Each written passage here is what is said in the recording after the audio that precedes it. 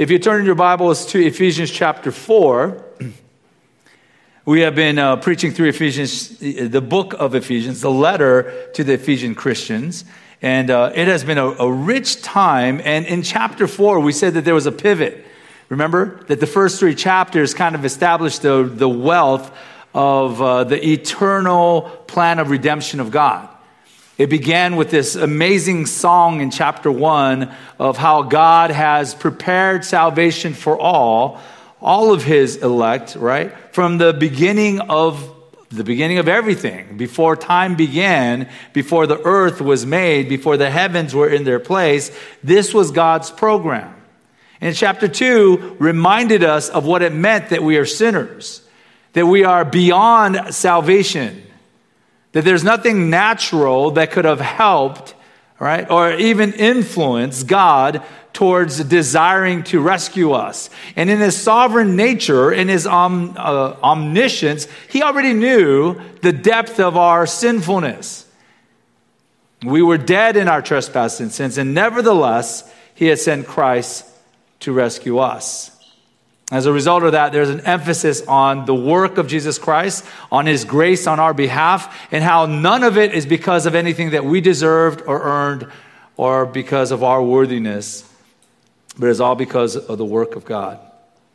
And as we kind of work through this new humanity then, right, you take an individual redeemed soul and you combine him into the family that is the body of Christ, and you have then this interrelational dependence upon one another and upon the Lord to represent the things of the Lord here on earth. And so by the time we get to chapter 4, this transition of all the applications of all that rich theology that we have been saved by a sovereign God who goes beyond time, has planned this from time immemorial to rescue your souls. Then starting in chapter 4, it's like, okay, so then this is what that looks like. It looks like one new humanity. It looks like every child of God given different mixtures of gifts and giftedness, personalities and uniqueness. And none of them with all of the powers, right? So that they become interdependent. We are meant to work as a corporate body, as a family, as a unit, as a body. And all of this by God's sovereign design. And so in the midst of this, as we discuss the unity of the body of Christ, we come to this interesting passage about what it means to put on this new life, this new humanity. How it is that we pursue the things of Christ in a way that is like new life, that demonstrates that our salvation is not just genuine, but is transformative and new. He uses the term new man or new humanity. We are not supposed to be the same thing as everybody else. We need to be brand new. And this is that passage that kind of transitions us to think about what it means to put on what is absolutely new in Jesus Christ. The passage speaks to how to put on the new life. And just to kind of give you an idea of where we're going, there's we got to turn it on. All these electronic things, you got to turn them on these days.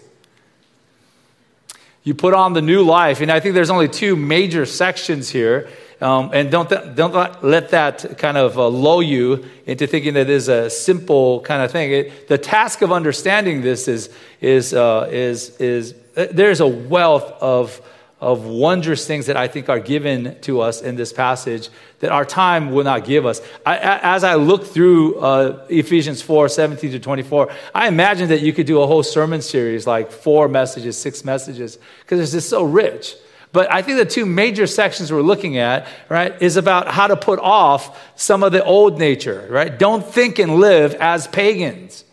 And then the second part, in verses 20-24, is how to put on kind of this new life in Christ, how to think and live like Christians. And I'm using those terms, think and live, because I think the passage will unpack for us that this is what is central to our sanctification.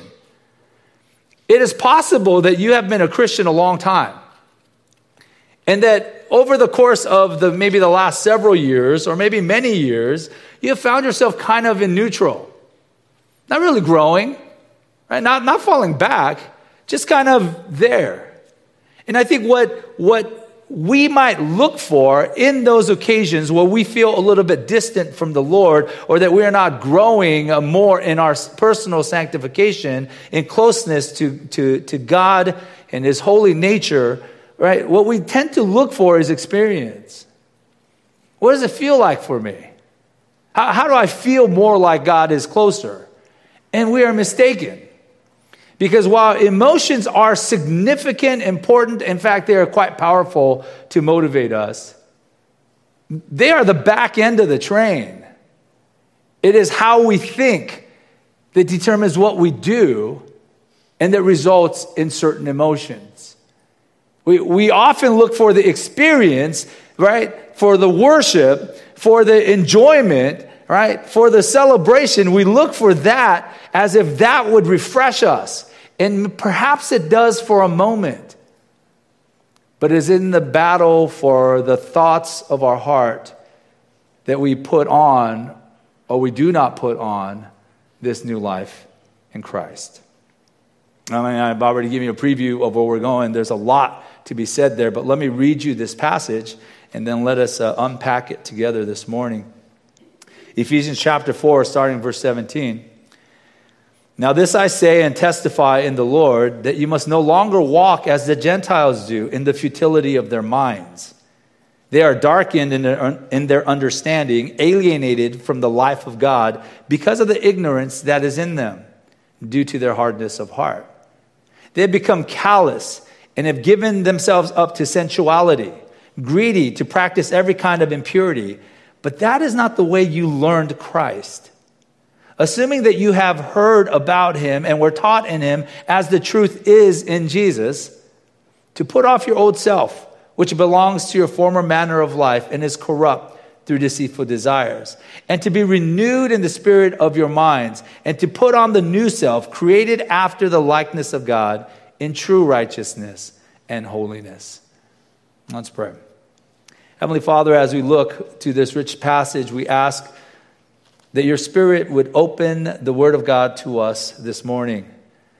And that as we consider these things, Lord, we consider our thought life. We consider our own sanctification. We consider the depth of our commitment and our desires and our motivation to serve Christ and to make Him central. Lord, would you convict us in areas that we fall short? Would you challenge us in the ways that we think wrongly?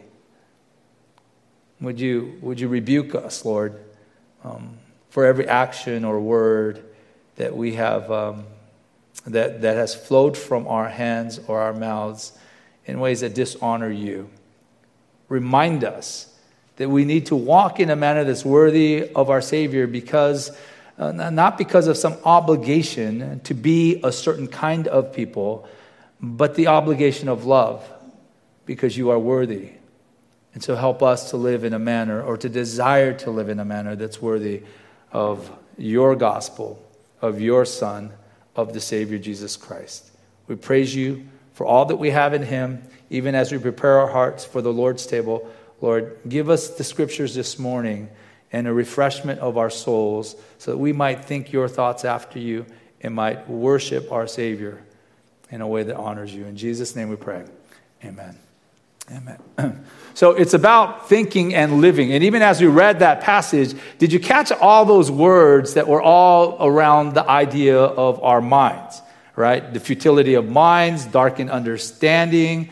It goes on to talk about the hardness of heart. And we know the heart is where all of those things, our minds, our actions, all of those motivations, they all flow out of that. And then it speaks about learning Christ, hearing about Him, being taught in Him, that the truth is in Him. See, there's so much to be said about how we think, that I think if you look at this passage, we should rightly understand that sanctification, growing in maturity in Christ, flows from the head out. Or I think if we use the biblical language, it flows from the heart out, right? Because a lot of times the heart is what we mean by that space between our ears. In the scriptures, the heart is where you think, where you formulate not just, your concepts, right? The details or the facts or the lists or the outlines. It's where you meditate on them so that they become your motivations. Right? So then the emotions are always attached to the back end of that. What is it that I want? What have you been thinking about? What am I motivated to accomplish in this life? Well, what is it that your mind naturally gravitates to when you are alone and you think about the future? Why is it that I struggle with this sin? Well, how much of this sin, in terms of the battle of your thoughts, in terms of the battle of your heart, do you kind of cultivate it carefully, maybe quietly, but distantly, as if no one else might know?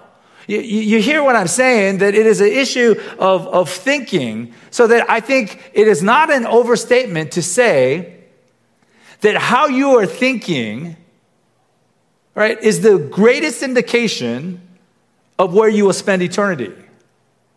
How you are thinking determines who and what you live for. It determines who or what and why you believe the things that you believe, and you might verbally assent to all sorts of excellent righteous statements and doctrinal truth, and all the while be unintentionally harboring thoughts, desires, intentions that are carefully cultivated, right, in the secrecy of our own thought life. I don't know when the last time someone said, hey, how's your thought life? But that would be an excellent question for us in terms of our accountability and our care for one another, especially the care for our souls, right? What are we thinking about when our minds have time to take a break? What are we wishing? What are we hoping was different, right? And why do we wish that? It is about our thinking that leads to living, right? That is the ultimate determination of what it means that we might be mature, complete, growing in the things of the Lord, so that, and remember the context, so that we might be useful to the kingdom in the body of Christ and in the gospel witness to the world. Right? Begin there. Begin here or here, right? And let everything else flow out. I think that's the point of Ephesians 4:17-24. But let's begin with the first part. In the first half, verses 17 to 19, is really about not living, not walking as the Gentiles walk, right? Let me read you all three of those verses first. Now this I say and testify in the Lord, that you must no longer walk as the Gentiles do in the futility of their minds. Actually, let's just stop there, right? That's helpful. Right? Let's talk about how the Gentiles walk. And let me say a couple of words that won't be reflected in the outline well, so I just want to make sure that we cover them first. And that's the first part of verse 17. It gives us a couple of things that we should notice right away. One is the authoritative nature of what Paul is trying to address to these Christians and to us. He says, now this I say and testify in the Lord. Now, if you've been following along, we're reading a book of Scripture. Right? We're reading a letter to the Ephesian Christians, a letter that has been inspired by the Holy Spirit, and so it comes to us as the Word of God. It seems somewhat redundant that he needs to say, I am saying and I am testifying, I'm bearing witness in the Lord concerning these things, unless he is doing that to place double emphasis on how important this is. Right, this is the apostle, and I didn't think that somehow at this point in the epistle, the apostle stopped writing. This is Holy Scripture, and I didn't think that at some point Holy Scripture stopped being holy, or that someone put in the rest of this letter, right, in just their human opinions. But Paul seems to feel like he needs to lean into his apostolic authority as a vessel, a mouthpiece of God, to say, now listen, I am speaking this, and I'm bearing witness in the Lord. In other words, this is what the Lord would have me to tell you. This is so significant that I need you to understand that even though you already understand that none of this is just an issue of my own opinion, this, of all the things that I've spoken, need to be emphasized, comes with apostolic authority, right? And I speak on behalf of the Lord towards you. And the statement is this, that you no longer walk as the Gentiles do. In fact, it says that you must no longer walk as the Gentiles do in our ESV translation. The term must is not literally in the Greek. The idea is that at least the ESV is trying to convey the necessity of what is taking place here. That you shouldn't walk as the Gentiles, but there is a necessity upon us. And we talk about walk often, right? Especially in the book of Ephesians. It's come up in chapter 4, verse 1, that we are to walk in a manner that's worthy of the calling with which we have been called. So walking, we have said, is a lifestyle. It's like, it's not just getting from A to B, but it's how you get from A to B.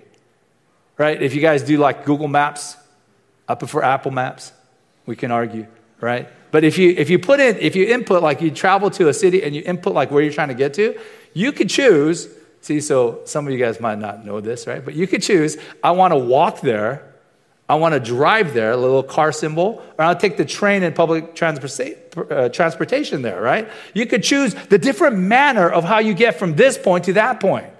So that's how you should think about walk. It's about the manner of your living, or we might say your lifestyle. See, I'm trying not to use lifestyle because I think immediately, at least in our context and vernacular, when we say lifestyle, we mean like, what's your house look like? What's your crib like, right? Like, what's your lifestyle, right? We think in material terms, and that's not helpful to us. The idea is, what is your life like?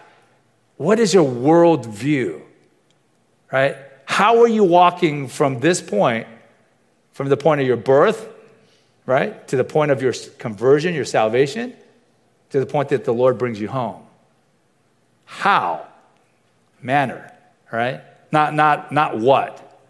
The genuine believer will get from conversion to being with the Lord, I'm convinced, right? Every genuine Christian will do that. But the manner in which they get from that point to eternity, that's what's included in the idea of walk. So he's saying that you must no longer walk as the Gentiles do. The no longer is included in the Greek.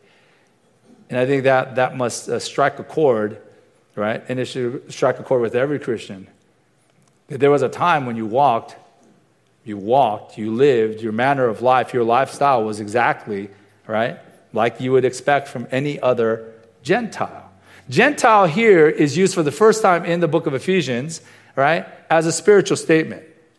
And this is what I mean by that. Because before that, when it's talking about Jews and Gentiles becoming one new body, it's talking about ethnically Gentile people, right? Like, in other words, the Jewish people and the non-Jewish people, the nations, that's what Gentile means. They have, regardless of their cultural background, regardless of their spiritual heritage, they have now become one new humanity in Christ, right? So that's talking about an ethnic people group, or all the people groups versus the Jewish people groups. Here, though, Gentiles use not so much about ethnicity, right, as people group, but it's used in the spiritual context of living, of the cultural context of how they walk out their life.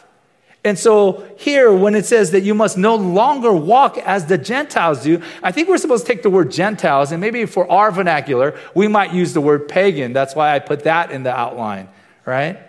Because the concept is you shouldn't live like a worldling, like an unbeliever, like one that denies the salvation, the victory, and the lordship of Jesus Christ.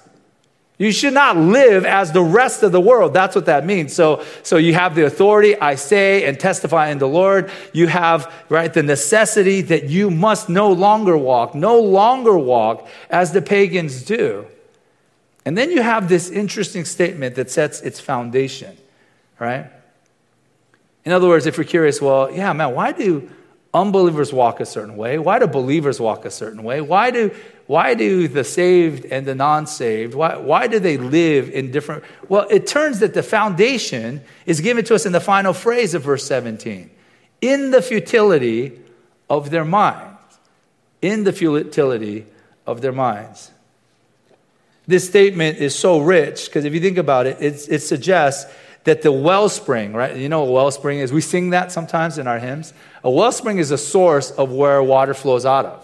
Right? And so if there is a bubbling kind of, source, like, if you dig a well, you hit water, and then that water hopefully keeps on, staying there so that you could keep drawing on that water. Well, that's a wellspring. Where does this all come from? Where does the water come from? Where does this, this lifestyle, the walk of the Gentiles, where does that spring from? And it doesn't begin with their actions, it begins with their mind. Because the mind fuels attitudes, motivations, which ultimately become, right, the hands and the feet. Does it occur to you that you do not have the capacity to do something that you can't imagine? All right? Do you understand what I'm saying? In other words, if you think, man, I'm going to do something really random, it'd be something physical. Like, I'm gonna kick this stand, I'm going to throw this pulpit, right? Like I can't imagine, I'm going to fly to the moon. Right? I can imagine that, right? But before anything becomes an action, it must be thought out in my mind. And so I need to build a rocket ship. I need to get fuel, whatever, right? I need to hitch a ride or sneak my way into it. You get what I'm saying? The point is that anything that we choose to do, we must be able to think it first. The thought goes before every action. So in those moments when we are so ticked off that we yell at somebody in frustration and anger, right? That didn't happen because of some mechanism, physical mechanism that clicked. It's like, bink, okay, now I must tell you how terrible you are as a human being, right? What happens is that we've been thinking about this from the get-go. We don't start having bitterness towards human beings without us thinking about that first. We don't struggle, right? We don't fall into an adulterous relationship just out of the blue. That is cultivated almost carefully, right? In our thinking, in our minds. If you're following what we're saying, the scriptures and the word of God seems to saying that it is in the minds that the walk of the pagans, the unbelievers, their lifestyle flows out of what is in their thinking, what is in their souls, what is in their mind. This is the power of your thought life. And every unbeliever that you know, right, if they have not placed their faith in Christ and have redeemed the way that they think about their purpose and their meaning, their motivations, their thought lives are captive to futility. To futility. They walk in the futility of their minds. Futility is that word that means vanity, right? It's the word that would often translate the Old Testament term for vanity. And so I immediately think of the book of Ecclesiastes and how everything is vain. And that means that it is empty, it is worthless, it is without ultimate value, right? Their thoughts, I like how what one commentator, Lenski, says. He says, you think about like decent, right? Religious or fairly moral unbelievers. Their thoughts aim to bring that person to the right goal. But this turns out to be vacuity, emptiness, delusion. Right? There has to be a truth at the center of their thinking. Otherwise, this is what you have. You have vanity of mind. You have futility of thinking. You have a vacuity, meaning like this. There's an emptiness, a hollowness. And that the best that they could do is the best that they could do for the moment. For us as believers, the question to ask ourselves is, how is our thought life? What is it that you prize? What is it that you wish for? What in your thought life gets you kind of ticked off? What are you mulling over carefully and thoughtfully, whether in daydream or in ambition or in hope? We should ask ourselves of our thought life, because this is the single greatest explanation, right, of where we are spiritually. Because it's not about what we do. It is about what we do, but what we do is always fueled best by what we believe, what we think, what we know. And the pagan mind, he's saying you shouldn't walk as the pagans walk, right, in the futility of their minds. They walk in unbelief because they do live out their unbelief. They flourish in unbelief because that's, right, that's the emptiness of the things that they believe to be true and excellent and intentionally purposeful in their lives. Your flourishing as a Christian is entirely dependent on your state of thinking. That convicts me when I think about that, right? Our flourishing as Christians is entirely dependent upon our state of thinking. And they are not to be thinking the same way that the pagan does, ambitious for the same things that the unbeliever is, desiring the same lifestyle, and immediate satisfactions and consumptions as the pagans do. Hey, becoming a Christian means that all things are made new. What are those all things? Right? Is it not like your career path, your retirement, how many kids you have? Aren't those new as well? Or are those kind of sacred cows that are separate from everything else that is on you? Because now I don't cuss anymore often, and I sing songs, right, about Jesus. Is that all we mean by all that is new? I spend a lot of my Sundays, instead of watching NFL football, like in church with other people. Is that all there is to all things new? Like, it comes from the mind. It comes from the soul. It comes from the inner being. And we feed, right, our souls by what we think. And we are not to we're not to think and live as pagans in the futility of their kind of thinking, of their ambitions and hopes, their desires and disappointments, etc. We need to cultivate something better. It goes deeper, though. Verse 18 says, they are darkened in their understanding. See the repetitive nature of the idea of the thinking, right? They're darkened in their understanding, alienated from the life of God because of the ignorance that is in them due to the hardness of heart. If we work on this backwards, verse 18, it begins with the idea of where does this all come from? It comes from a hardness of heart. And because of that hardness of heart, that first phrase, they're darkened in their understanding. It's both darkened in their understanding and alienated from the life of God, present or perfect passive participles. All that is to say is that they have been and continue to be darkened, and the darkness is come upon them, right? That this is something that they have allowed to happen to themselves. They have been darkened in their understanding, in their ability to think. It's the word for thinking that is discursive reasoning. It's how you outline things, how you formulate plans. It is their ability to formulate, right? To think about how things are. It's darkened.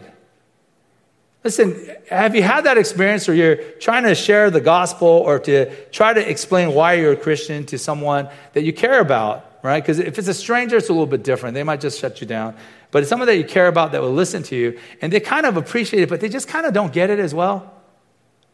This is why. Because their understanding is darkened. The way that they process stuff, right? The processes themselves are darkened. They are, secondly, alienated from the life of God. Like, they don't get that they don't get God. That doesn't matter to them. Your unbelieving coworkers, your unbelieving friends, maybe your relatives, as you talk to them, they might feel like, oh, that's good for you, right? That's not my thing. As if there's a life outside of a life giver. They have, right, a mortality that means that they are a ticking time bomb. They don't know when it'll go off, but they have a limited amount of time in this world, and then God's judgment will come. That's it. We have a limited amount of time in this world, and then the Lord will rescue us unto eternity. They don't even realize that they are separated, alienated from the life of God, nor do they value the fact that they can have the life of God. And all of this because of the ignorance that is in them, their lack of understanding. See, so this is where verse 17 seems to indicate to us that this hardness of heart is the reason why they can't think their way out of a spiritual paper bag. They just don't get it. And it's because their hearts are hardened. The heart, again, is a control center of our human thinking, emotions, our actions. Everything flows out of that. And the idea that it is hardened means that it is insensitive, dull, all right, filled with ignorance and unbelief, alienated and darkened. There's no hope there in the soul. And if there's no hope in the soul, right, the resulting actions would demonstrate that. There's no connection to the things of the life of God. So why would they live as if they were connected to the things of the life of God? Well, see, that's the Gentiles. And when I say amen and amen, I know people like, they got issues. But I remind you that Paul's instruction here is not, hey, let me describe to you the map of the Gentile soul. He is doing that for a purpose. Because you must no longer walk as the Gentiles do in the futility of their minds. Right? Anything antithetical to our Christian lives flows out of the things that we allow or ponder or meditate in our souls, in our minds. That's why Proverbs 4:23, Proverbs 4 is that great proverb where it's like the spiritual dad is just talking to his son. And in Proverbs 4:23 it says, keep your heart, keep your heart. Other translations, guard your heart with all vigilance, for from it flow the springs of life. For from it flow out all the waters of the springs of your living. Your life is determined by what is allowed into your heart, seems to be that proverb, right? And that matches what the scripture is saying here. God's word is telling us there's a futility of mind that is the captive, right, nature of paganism, of unbelief. It flows out of a hardness of heart, and it is described as that which leads them to be given over to every sin. Look at verse 19. They have become callous, another term for insensitive, right? They are insensitive of heart, darkened, alienated, and now they are dead to any feeling. They are callous. They become callous and have given themselves up to sensuality, greedy to practice every kind of impurity. I think, I'm guessing, but I imagine that your mind immediately goes with either some conviction or some concern to the word sensuality, and then greedy to practice every kind of impurity. Like you're like, man, these guys aren't just bad. They're like bad and greedy to do that, right? They're greedy for badness. That's true. That's how deep and how dark that is. But I would rather have you focus on the verb that comes right before. They become callous and have given themselves up. Have given themselves up. It means to be handed over. And the idea is that the pagan mind, and again, can I remind you, this is you and I before Christ. This is maybe some of you in the room, right? The pagan mind is captive to the here and now, to my experience, my pleasure, my delights, but the things that would make me glad now. It is an idolatry of the self, and it is formulated by our thinking. It's fed by our imaginations, and we use our mind to fuel our souls to think that these are the things that I need to have to find pleasure and delight in this world. And they naturally, for the pagan mind, gravitate us towards sensuality, greediness, right? To practice every kind of impurity, like an over-the-top kind of thing. And it seems to suggest that there's a gradient that will take place. That you try this for now. You dabble in this for now. You think about these things and you imagine what it'd be like if you did these things. And then you practice some. You go a little deeper. And you think about what you could do more, because there could be more. And you go deeper. And then eventually, in this almost greed for self-satiation, like we are pursuing the things of pleasure in a way that we would look back and go, dude, what in the world has happened? Every serial killer, sorry to go all the way there, right? Every serial killer began as a baby. I love babies. I don't love serial killers, right? But I love babies. Every sinner is born as a cute little baby. Every wicked thing that is done in greediness, that is done to a point where you go, God, I can't believe a human being could do this. That human being was a small, delicate child, beautiful, probably, most likely in someone's eyes. There needs to be a growth process, even towards the most wicked things. And the verb that I wanted to draw your attention to is that word given over. They've given themselves up. They've surrendered. They've removed every resistance along the way. You don't start, right, with absolute non-moral kind of, oh, I'm a baby. That baby just took my toy. I would kill that baby. Like you don't begin with those thought process. You get there, right? By feeding the thinking that you want to give it. And you give yourself over. See, little by little, you think it, you give yourselves in. You think it, we give ourselves over. You think it, the next step, and you give yourself. It is a gradual giving over. That's the process. It is gradual, is the point. There's a giving over towards sin that marks the pagan mind. So I think the warning comes with not just don't walk like an unbelieving pagan, don't think and live that way, but don't allow yourself to gradually grow into that, to give yourself up little by little, because that's how they got there. This is the danger of our thought lives. And this is the necessity of reshaping it. Romans 12:2. Do not be conformed, right? Pressed into the shape of this world, but be transformed by the renewal of your mind, that by testing you may discern what is the will of God, what is good and acceptable and perfect. Romans 12:2 is literally telling us, don't let the world conform your thinking, but instead refresh, renew, reboot your mind in ways that allow you to discern God's will constantly. His will for you is not, roses. It's not, pleasantness only.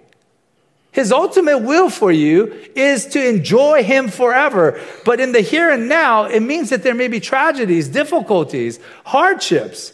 Is it his will? Well, then ponder on these things, right? Recenter your thinking around these things so that you can discern what is the will of God, what is good and acceptable and perfect, regardless of whether or not this is the way that I would want my life to go now.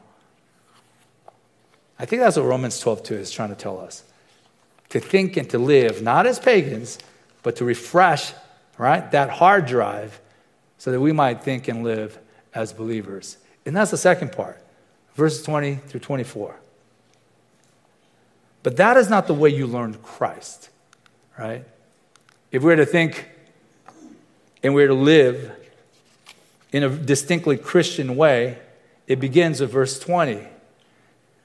That is not the way you learned Christ. Assuming that you have heard about him and were taught in him as the truth is in Jesus. Truth is in Jesus. That's that final statement. But let me work us through verse 20 and to that part of verse 21. Let me work us into that direction. It begins by saying that's not the way you learn Christ. I want to understand a couple of things, right? One, did you catch that our conversion, right, our Christian identity, our salvation is put in an expression that has everything to do with learning, with the exercise of our minds. It says, hey, don't walk as the pagans in the futility of their minds. They're darkened, they're alienated. They have given themselves over to greediness concerning their sin. That's the path of those that are without Christ. You have been saved, though. And it does say that, but it says it in a particular way. It says, but that is not the way you learned Christ. You learned Christ. Salvation is described in terms of learning, of training, of thinking, right? Colossians 2:6-7 in a similar way says, therefore, as you received Christ Jesus the Lord, so walk in him, rooted and built up in him and established in the faith, just as you were taught, abounding in thanksgiving. Listen, the gospel message is taught, is learned. And I'm not, be careful, I'm not saying that you speak like certain verbal, like certain verbal expressions and all of a sudden that magic power like a spell would transform. So that's not what I'm saying at all. I'm saying though that God has given us, right, a message that is to be explained. And so if you're trying to share the gospel with someone, it is, I think, appropriate to say that what you're trying to do is you're trying to teach them what the gospel means. That there is a God. He is our creator. And he is a loving God, but he's a just God. He has every right to destroy that which is in rebellion to us. Our problem is that we are sinners. It means that we are naturally rebels. We sin not because we're good people that occasionally do something bad. That may be somewhat true. But we sin because that is natural to us and no one can avoid sinning altogether. And so what do you do if you have a really just judge, right? And you have sinners? He has to judge. Otherwise, he's not just. then he's just a wicked judge, like some of our wicked judges in the world. I'm not thinking of any particular, I'm just saying, there probably are some, right? Like, if he's really just, he can't let that sin go. But he's also a loving God. Can he do something for that sinner? And he has. He has sent his son to become a human like us, because like can rescue like. And in his death, he can die a death that we should die. But his death is undeserved. That would be almost unjust to kill a perfectly righteous man. But he dies taking my sins, taking your sins, so that it's as if my debt, my penalty, my crime has been canceled. And I'm free. I'm free of that obligation. But now in that freedom, what do I do? How do I live? What is my purpose? If it's just more sin, then I didn't really need Christ. I could have done this by myself, all right? But if there is a purpose, if there's meaning, if there's depth. See, it's a learning. The gospel message is a learning. And it says, you didn't learn Christ like this. You didn't learn Christ, right, in the depths of a darkened understanding, in futility of mind. You didn't learn Christ. In other words, whatever it is that is trained your thinking to think, I need this, I want this is what is truth in life, etc. Whatever that is, you have learned Christ, and is the exact opposite of all of that pagan stuff, of all that unbelieving stuff. It is a think and live in such a way that expresses that Christ has made all the difference in our lives. Verse 21 says, assuming that you have heard about him and were taught in him as the truth is in Jesus. Now, be careful, because I think that in our English, we read assuming that you have heard about him. And because we don't really strongly distinguish between our different conditional phrases, it almost sounds like, man, I'm not so sure about you guys, right? Like, I think most of them, I don't know, if it's true, really true, that you are Christians. That's not what he's saying. The first class conditional suggests that Paul is saying, I'm very confident of this, but he wants to leave a little bit of leeway. He's saying, I am assuming, right? But you never know. There is some truth to you never know. But he is not doubting their salvation. He's saying, assuming that you have heard about him and were taught in him. Notice that those two kind of statements kind of run together if you think about it. It gives us a pedagogy. I think I said that word right? It gives us a methodology of spiritual insight and education. He's saying first that you heard about him. There's an initial hearing about the things of Jesus, about the Christ, what he has done, the Son of God. He's come in the flesh to live a perfect life, to lay down his life, to pay for our sins, and he was raised. You've heard about him. And that hearing about him, if you take it in kind of the Jewish or Hebrew context, the hearing implies that you did something with that. Right, in the Old Testament, right, the great Shema in Deuteronomy 6, hear, O Israel, the idea is not, hey, listen carefully. Did you listen? Oh, good. Now you're free to live whichever way you want. It's like hear has an implication. And I think Paul is implying that. I think he's saying, assuming, because I think it's true, that you have heard about him. You were initiated into truth about Jesus Christ, and that has made a huge difference in your life. The second component, right, if you begin with hearing about him initially, then it says you were taught, and is that term that means that you were trained in the education of. It's like, this is really the word that is pedagogy, right? This is how you are educated. It's saying you have been not just trained, but really that you have been given doctrinal truth, instruction. You have been instructed in him. You're initially, right? Initially, it says that you learned Christ, assuming that you have initially heard about him, but then upon conversion, you have been now steadily instructed in him. Instructed in the sphere of the things of Christ. You have been taught in him. I think this is the intention of Colossians 1:28, that great proclamation of Paul the Apostle's intention with these Christians. He says, him, meaning Christ, him we proclaim, warning everyone and teaching everyone with all wisdom. Again, do you notice the teaching element? the mindfulness element of what it means that they are to grow in the things of Christ. Him we proclaim, warning everyone and teaching everyone with all wisdom, that we may present everyone mature in Christ. So this is the methodology that you have heard about him, that you have been instructed in him, so that you may one day be presented mature in the sphere, in the realm of the things of Christ. And then we get this interesting statement, right? As the truth is in Jesus. As the truth is in Jesus. I have a pastor friend who is English, and then I'm trying to say it the way he said, like talking about this phrase. He says something like, these few words and the economy of these words, right, are all of non-proportion with their value. The economy of the word. See, I'm trying to say it. It's Paul Twist, a good pastor friend, right? Excellent. He speaks the Queen's English, and I love him. And he was talking about this passage, that verse particular, and he was saying that phrase. The economy of the words, the shortness of those few words there is all out of proportion for the richness of its theological value. As the truth isn't. So we have heard about him. We have been educated, instructed in him, because the truth is in Jesus. Because the truth is in Jesus. A couple things that we should think about. One thing that I meditate on, right, as I'm looking at this particular verse is why Jesus? And I don't mean like why Jesus versus Buddha or something weird.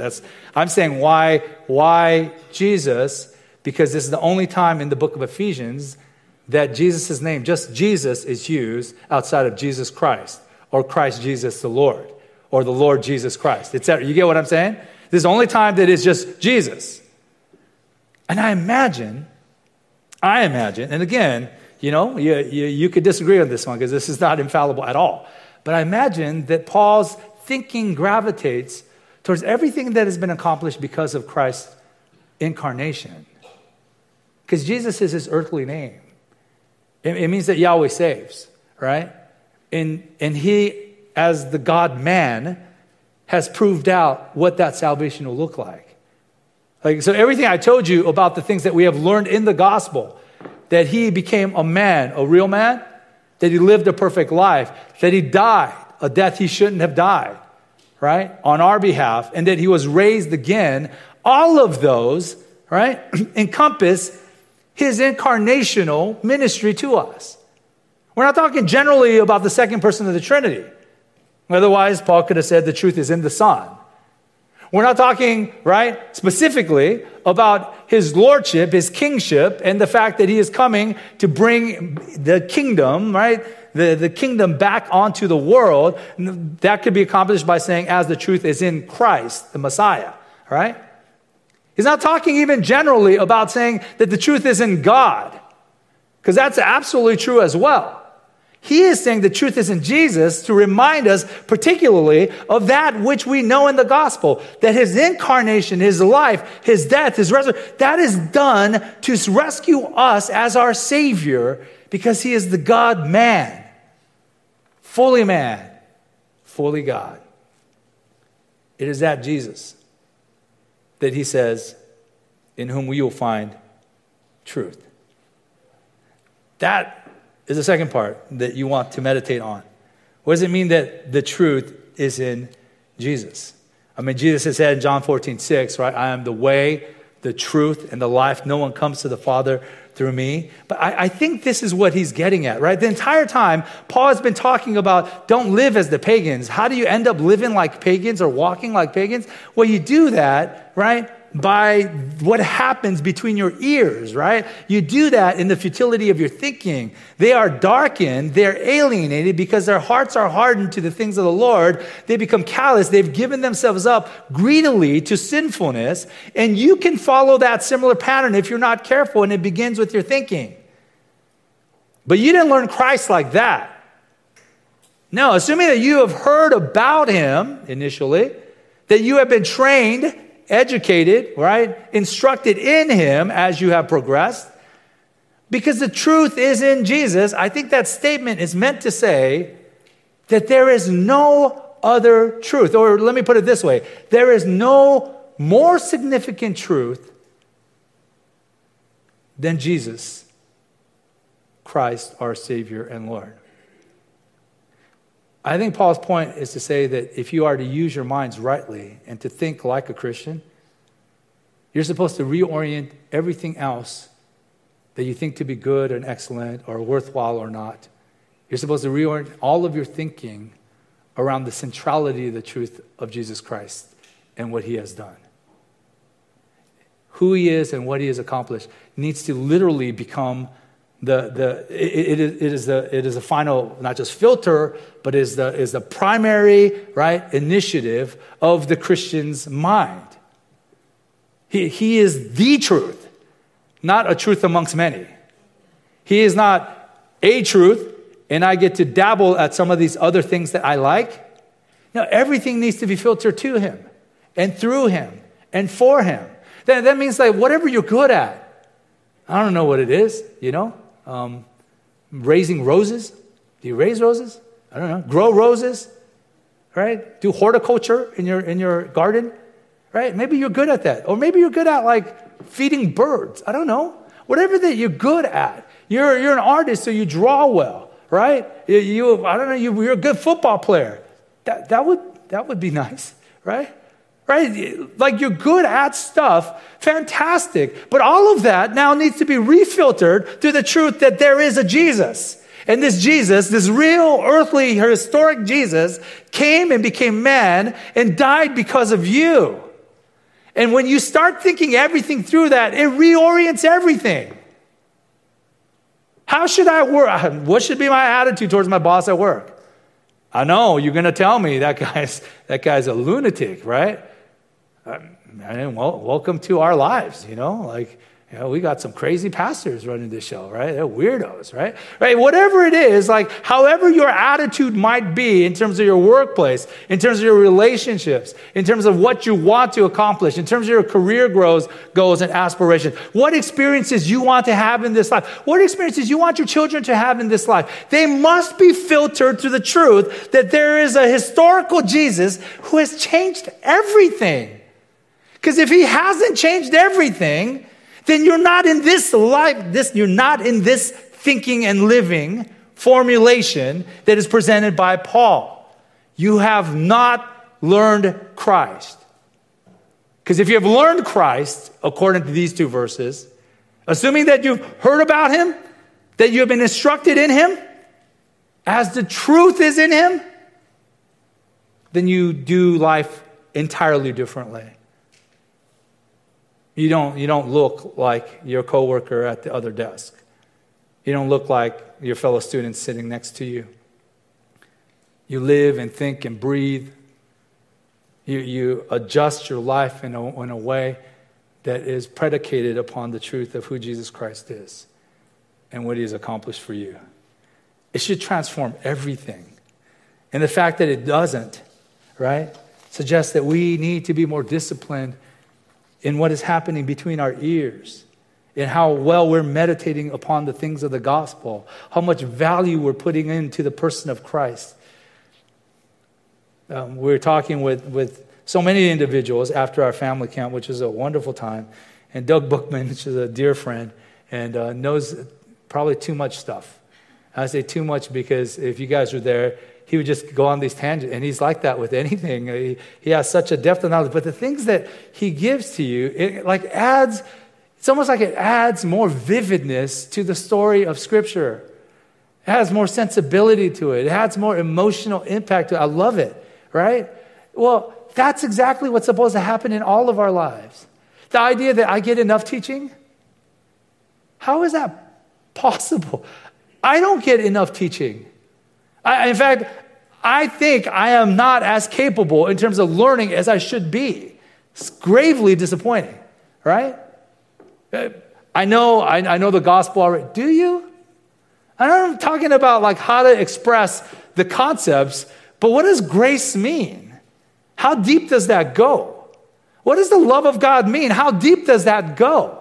Right? What does it mean that Christ was the God-man and not just a man, In addition to wearing clothing, right, of a man and then being God. Like how deep does those thoughts go? And that's the point. It's like what is initially begun must go deeper. And I think unto eternity, we will still kind of marvel at the person, the work, the majesty of our Savior Jesus Christ and the sovereign love of God the Father in sending him to rescue us.